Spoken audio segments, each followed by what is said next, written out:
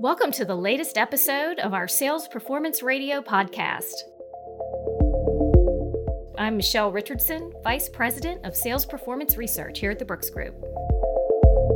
And I am Tony Smith, Director of Sales Strategy Consulting here at the Brooks Group.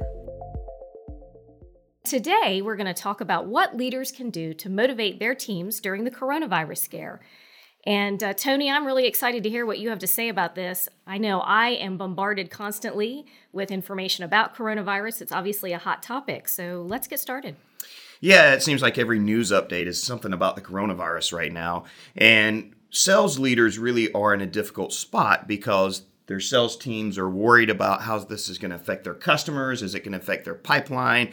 Are they going to actually get a deal through that they were working on, or will that deal stall? So there's a lot of things that sales leaders can do to really help motivate that sales team to stay focused and intentional about what they do relative to how they go to market, the selling strategies that they incorporate, as well as how they work with their customers, knowing that there may be some hiccups, but to stay positive and look at the opportunities that will present themselves, not just today, but in the future.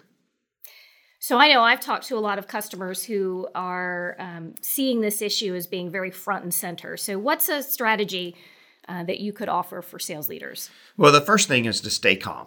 Do not overreact. It's a tendency for all of us to want to start overreacting. We're getting bombarded with all these negative pieces of information that's making us think, this is going to be a catastrophe. And we know that in times of challenging moments, great leaders rise to the occasion to set the stage for a vision of how to respond to these challenges. And that's what sales leaders need to do. They need to get their teams together and have open communication.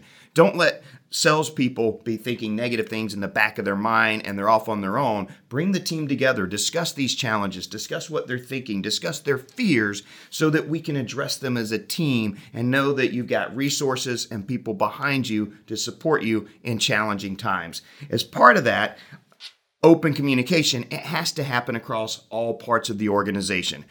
People in finance and at higher levels of leadership are going to be wanting to know, where do deals stand? What revenue are we going to be able to generate? What's the predictability of our business? So the more sales leaders can focus in on gathering that information from their sales team and being proactive in sharing this information up the channels, they don't have to get into the reactive mode of firefighting and creating even more of a momentum of stress and disorder amongst the team. So you're saying essentially that organizations should be thinking together and working collaboratively on strategies to manage these situations. So, for instance, as you said, finance, pricing, terms, a little bit more flexibility there. Yeah, so they should be thinking in terms of what are some best practices that we can incorporate and staying on top of what other organizations are doing in their industry. So in other words, what are some of the best practices that we can incorporate? Do we need to be thinking in terms of flexible terms? Are we having supply chain issues? How's that going to affect our business? What do we need to make sure we do to communicate that to our customers so that they understand, yes, we know you were expecting delivery at this date, but it's going to be a little bit later because of our supply chain issues. And customers will be understanding because they're having those same challenges in their businesses as well. And everybody's being affected by this. When we look at a lot of things that happen in the world of buying and selling, so much is happening face-to-face, people getting together, coming to conferences, trade shows, things like that where they're generating prospects or opportunities. And a lot of that may be cut out. So we've got to think in terms of virtual strategies and solutions. How can we do things more virtually so that we're not necessarily having to be face-to-face? Can we use technology like Zoom so we can have those meetings and still have that face-to-face interaction, but it's being done via technology versus in-person on-site? Other things that they can do is think in terms of training that they may be offering to their customers to implement solutions inside their businesses. Can we do those trainings virtually? You know, Michelle, since we are a training firm, what are we doing, Michelle, to kind of address that issue ourselves? Yeah, absolutely. Obviously, we see some of these same issues as a lot of our training programs are typically done face-to-face. So we're offering virtual training options to address concerns about coronavirus. So taking your traditional face-to-face environment and being very flexible in delivering them, as you said, across web platforms like Zoom, getting folks together in across multiple sessions as a way to keep that skill development going and think more creatively about going about that. Yes, and I know that our customers are demanding, how do we actually continue to provide the development and meet the development needs of our team so that they are becoming those trusted advisors out there in the marketplace and positioning themselves properly with their customers so that when this phase goes away, they stand a chance to really gain a lot of business because they did things differently than maybe the competition. And so we're offering these virtual trainings anytime, anywhere as needed. And one of the topics that we're really focused in on is how are their teams positioned? And this is what sales leaders need to be thinking about right now, is how are their teams really positioned with their customer base? And there's actually 3 ways customers are going to perceive the seller. They will either perceive them as just another product or solutions pushing seller, that you don't really care about my business. You're just trying to shove a product or a solution down my throat so you can get a paycheck. And I see you as an interruption in my day because you're not bringing any sort of value to me as a business or as a person inside this business. The second way they can be perceived is they're seen as a potential resource or a business expert. In other words, that you bring a level of knowledge and expertise to the table so that you can actually be a resource and we can think creatively through various ideas. Doesn't mean I'm necessarily going to buy from you, but you're not trying to push product down my throat or a solution down my throat. You're actually having an open, collaborative conversation. And I may consider you, especially if you have a solution that fits my needs at this moment in time. The third way that sellers can be perceived is they really are seen as trusted advisors. They're positioned themselves as a strategic resource so that customers feel that everything is collaborative, they're consultative meetings, there's business acumen and sharing of insights and best practices, and the customer knows that seller really understands their business, their needs, what they're looking for, and they're being proactive. They're thinking through what are some of the future challenges that may come up, and here's some things to start thinking about customer around how to address those challenges. So they become an extension of their business, a true partner to their business. I would think that particularly right now with the coronavirus scare, where it's really hard to get face-to-face with customers, and knowing that your customers are focused on their own business challenges right now, that trusted advisor positioning would be extremely important. An opportunity maybe to get more collaborative and proactive around problem solving right now. It is, and I think our next podcast will get into how can you become more of a trusted advisor. But right now, as we think in terms of what leaders can do to motivate their team, one is work with your sellers to really take the time to understand what's happening in your customer's business.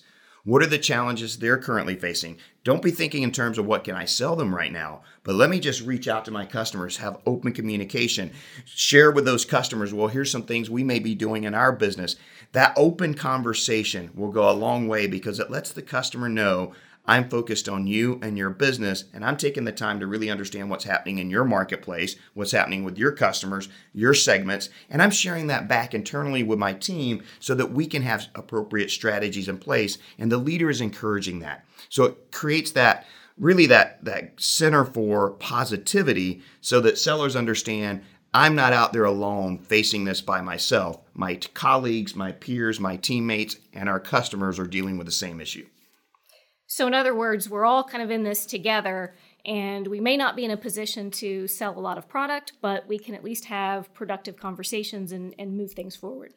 Yes, and if we think back, some of the things that sellers did back in the Great Recession that we had back in 2008, 2009, 2010, very similar. A lot of businesses were affected by that. Travel bans were put in place in their organizations.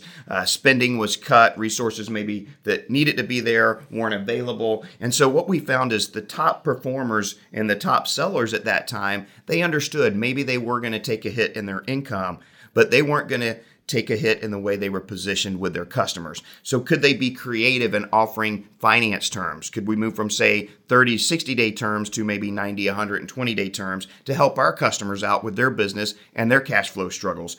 And one of the things that sales leaders can do proactively right now is think in terms of the compensation plan.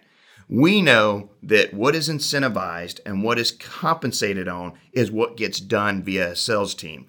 And compensation plans that are in place right now that have not necessarily been adjusted to deal with perhaps a drop in sales or drop in business could be demotivating to a sales team when they realize they're not going to receive the compensation they were expecting. These are all great ideas and suggestions. What other thoughts do you have? Well, the other things that need to happen here, sales leaders really need to get focused on what are the key metrics we need to be looking at.